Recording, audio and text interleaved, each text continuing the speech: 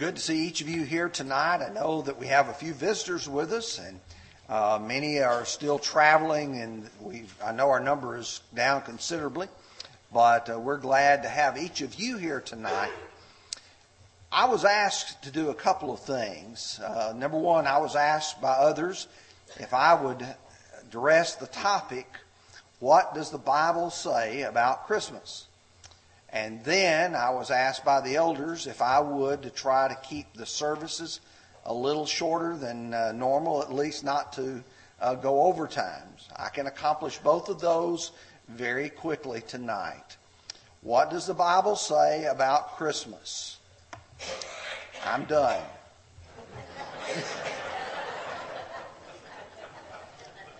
I'm telling you the truth. The Bible does not use the word Christmas. It's found nowhere in the Scriptures from Genesis to Revelation. There's no directions given as to how a person should celebrate what is often called the birth of Christ. The truth is, the Bible says nothing about it. And I want you to look up there, and I want that to be a reminder that when we start asking the question, what does God want us to do? We have to go to the Scriptures for the answer. And many times what we find ourselves in is in a world which there's a lot of things that have been added to it, a lot of things that have been changed. Of course, I'm sure that somebody might say, but you're misunderstanding what I'm saying. I'm not really asking what does the Bible say about Christmas, but what does the Bible say about the birth of Christ? That's a different topic. You see, that's a biblical topic about which you and I can talk. It's one which we can preach on any time we gather together. We can take the Scriptures and all of those passages and we can observe what they teach and we can learn from them and we can apply them. But here's what we're going to talk about. We're going to talk about fact versus fiction about the birth of Christ. There's a lot of what the Bible does say, and we ought to know it. We ought to understand it. And then there are some areas where we just simply do not know. And there's some that have been erroneously given. So for just a few minutes, let's explore the idea of some facts regarding the birth of Christ, and then we'll follow up with some of the fiction. The birth of Christ was the subject of prophecy. If you go back to the Old Testament, there was the king Ahaz. And God, through the prophet Isaiah, told him to ask for a sign. And he refused to do so. And so he said in chapter 7 and verse 14, the Lord himself will give you a sign. Behold, a virgin will conceive and bear a son, and his name shall be called Emmanuel, which means literally God with us. When you go to the book of Micah, to chapter 5 and verse 2, he says, blessed are you, Bethlehem Ephratah, for out of you, or one of the smallest of Judah, for out of you shall come one who shall be ruler of Israel. Small little Bethlehem, little town of Bethlehem, is going to be the birthplace of the Savior.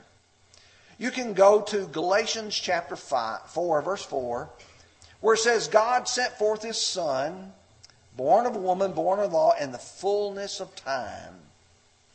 God had a plan, and the prophecy of the birth of Jesus Christ was something the Bible looked forward to.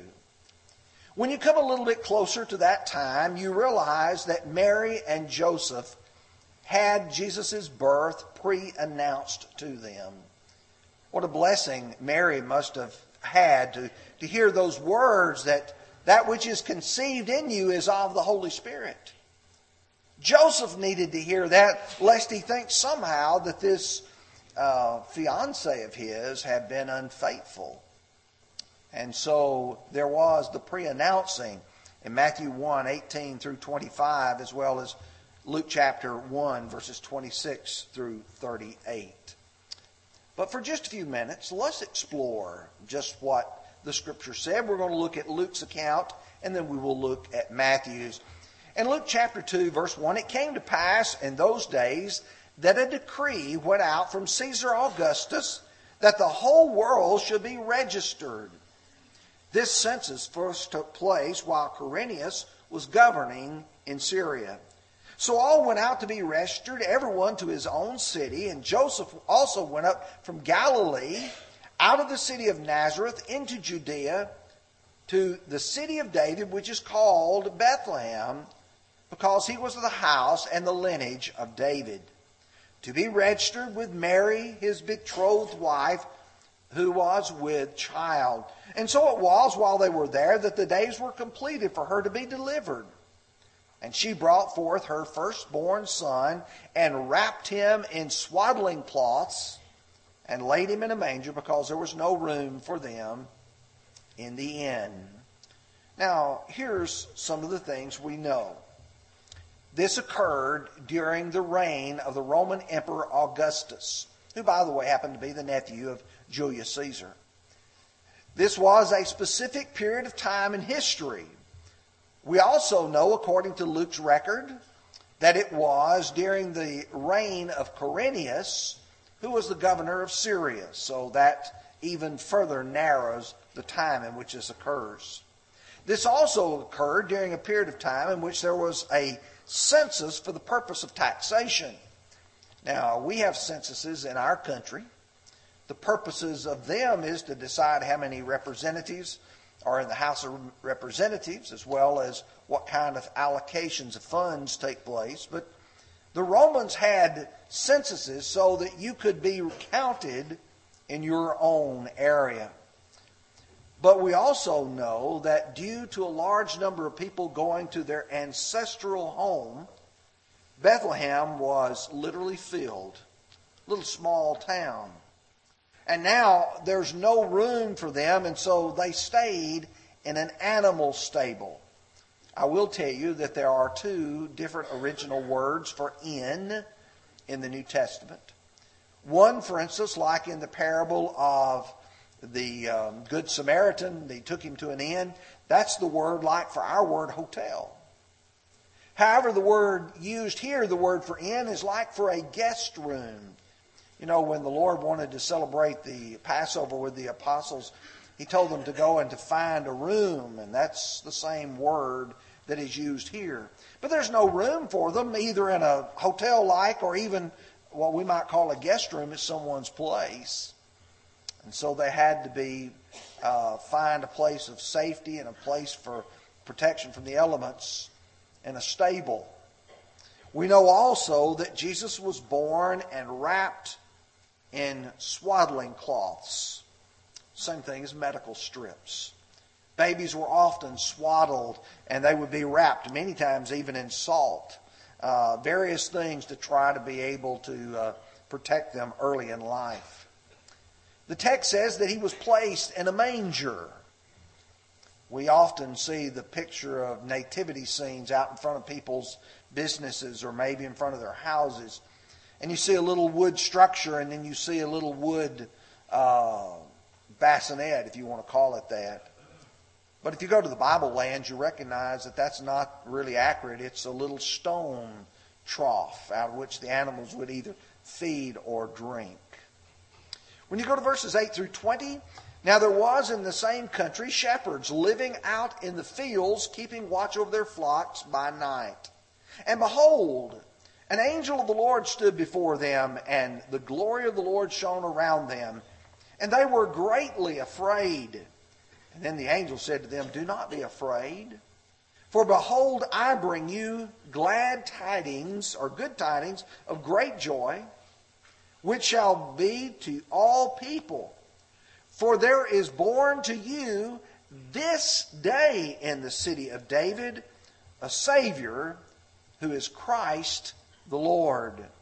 And this will be a sign to you. You will find a babe wrapped in swaddling cloths, lying in a manger." And suddenly there was with the angel a great multitude of heavenly hosts, praising God and saying, "Glory to God in the highest, and on earth peace, goodwill toward men." So it was, when the angels had gone away from them into heaven, that the shepherds said to one another, "Let us now go to Bethlehem and see this thing that has come to pass, which the Lord has made known to us. And they came with haste and found Mary and Joseph and the babe lying in a manger. Now when they had seen him, they made widely known the saying which was told them concerning the child.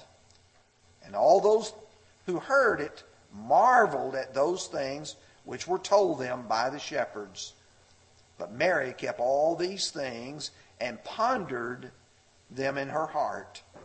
Then the shepherds returned, glorifying, praising God for all the things they had heard and seen, as it was told them. I can imagine today, for us to be out in a field and turn on lights, maybe floodlights of some kind, maybe the headlights on a car, maybe some other means of illumination, but you've got to remember they're out in their fields by night. Natural light was what most of them lived by. If they did have a small light, it might be by a fire or might be even by a torch, but the glory of the Lord shone about them. I know why they were afraid. They were told that the Savior was born. There is born to you this day in the city of David a Savior. Let that sink in for just a moment. Who is Christ, that is the Messiah, that is the promised one of the Old Testament, who is Christ the Lord. They would find the child in a manger wrapped in swaddling cloths, and a heavenly host appeared praising God. Can you imagine that event that took place that night? In Luke chapter 2, verses 21 and 2, and when in 8 days were completed for the circumcision of the child, his name was called Jesus, the name given by the angel before he was conceived in the womb. Now when the days of her purification, according to the law of Moses, were completed, they brought him to Jerusalem to present him to the Lord. Now, we know that when Jesus was 8 days old, he was circumcised.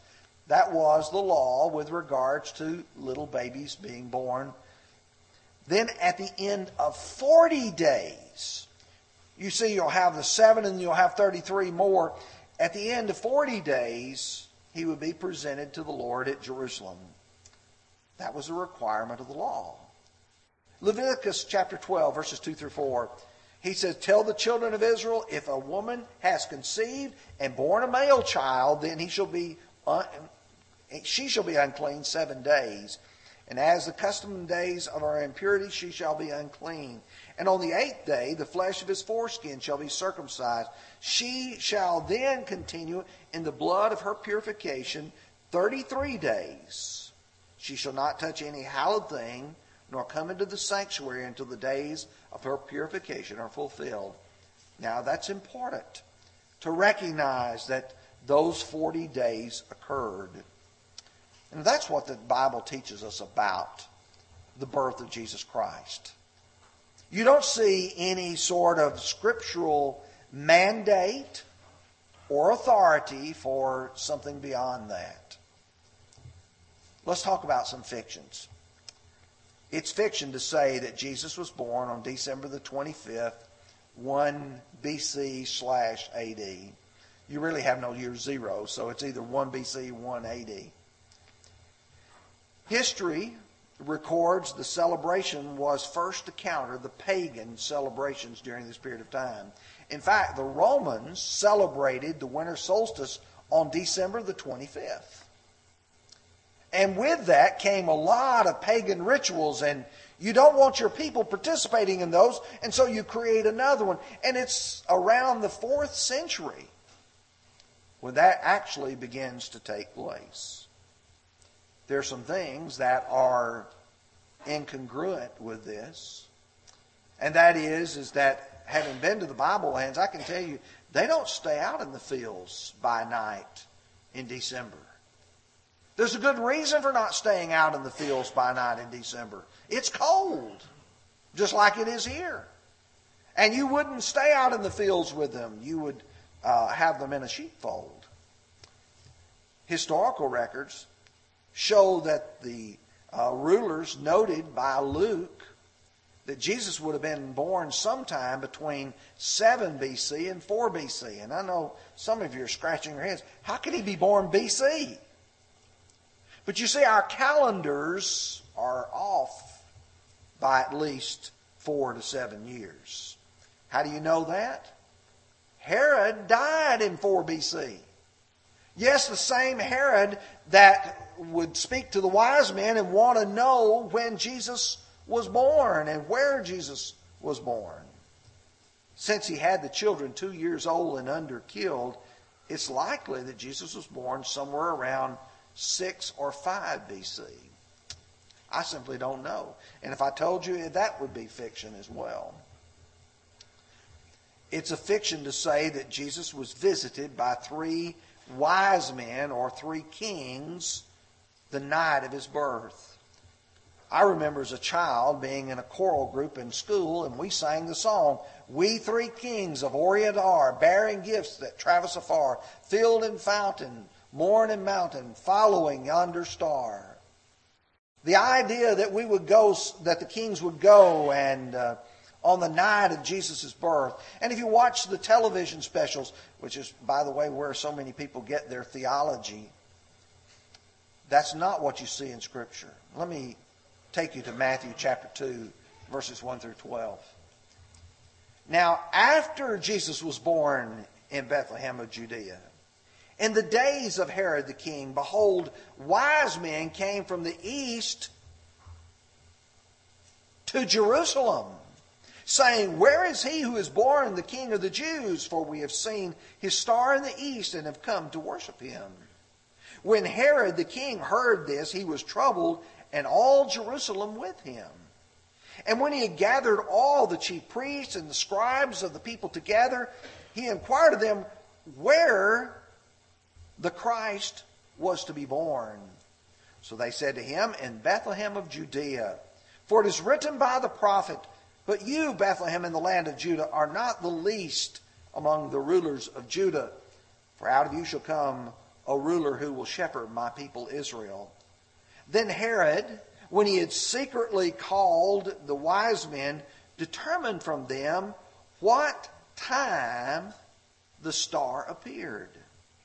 And he sent them to Bethlehem and said, 'Go and search carefully for the young child. And when you have found him, bring back word to me that I may come and worship him also.' When they heard the king, they departed, and behold, the star which they had seen in the east went before them till it came and stood over where the young child was. When they saw the star, they rejoiced with exceeding great joy. And when they had come into the house, they saw the young child with Mary his mother, and fell down and worshipped him. And they had opened their treasures. They presented gifts to him, gold, frankincense, and myrrh. Then, being divinely warned in a dream that they should not return to Herod, they departed for their own country another way." I want you to notice after Jesus was born is found in verse 1. Not the night of his birth, after Jesus was born. They came from the east. That's going to require travel time.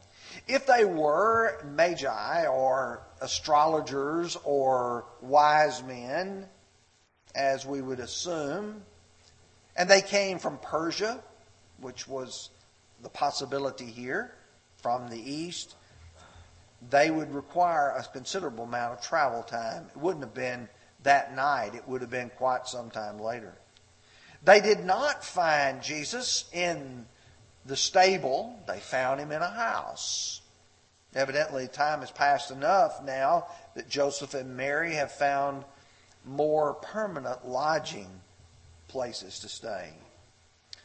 The number, or even the names of these wise men are not stated.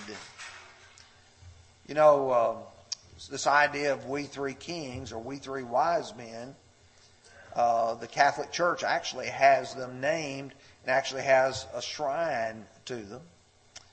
But it's not told us how many or what their names were. But now we get to another part. It is fiction to say that we should observe this day as a religious service. There's a lot of people who have the idea that maybe what we ought to do is to have a Christmas service. You may or may not know that the word Christmas is a compound word, Christ and Mass, which refers to the Catholic service together. You and I need to realize that our traditions must come from God's Word and not from man's traditions. Man can develop all kinds of traditions, all kinds of days. But when you go to 2 Thessalonians 2:15, therefore, brethren, stand fast and hold the traditions which you were taught, whether by our word or by our epistle. You had to have apostolic authority. You had to have one of the apostles who was inspired of God to lay down divine traditions. To observe religious ordinances apart from divine direction is sinful. You say, what do you mean by that? I can't come up and say, okay, next Sunday we're going to have a devotion to this or that. It's not my place to do that. God is the one who designs what He wants us to do. Paul wrote the Galatians, he said to them, you observe days and months and seasons and years. What they were observing was many of those Old Testament holy days. He said, I am afraid for you, lest I have labored for you in vain. If you're not able to distinguish between the ones that God has designed for you to participate in now versus some of those others, he said, I'm afraid for you. Well, then what about family fellowship? The seasonal giving and receiving of gifts. Is there something wrong, for instance, when we go back to our homes and we assemble together with our families and we have a time of celebration? Well, there are things which are personally right, but if you make them religious, they become wrong.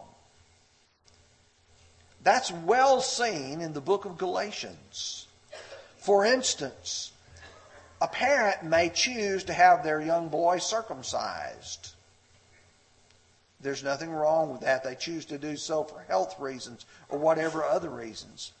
But if they make it a religious act, then it changes. Listen to Paul. Indeed, I, Paul, say that if you become circumcised, Christ will profit you nothing. In fact, he goes on to say that they would be fallen from grace if they did such things. You see, we don't take something that is personal, outside, and then make it a part of a religious service.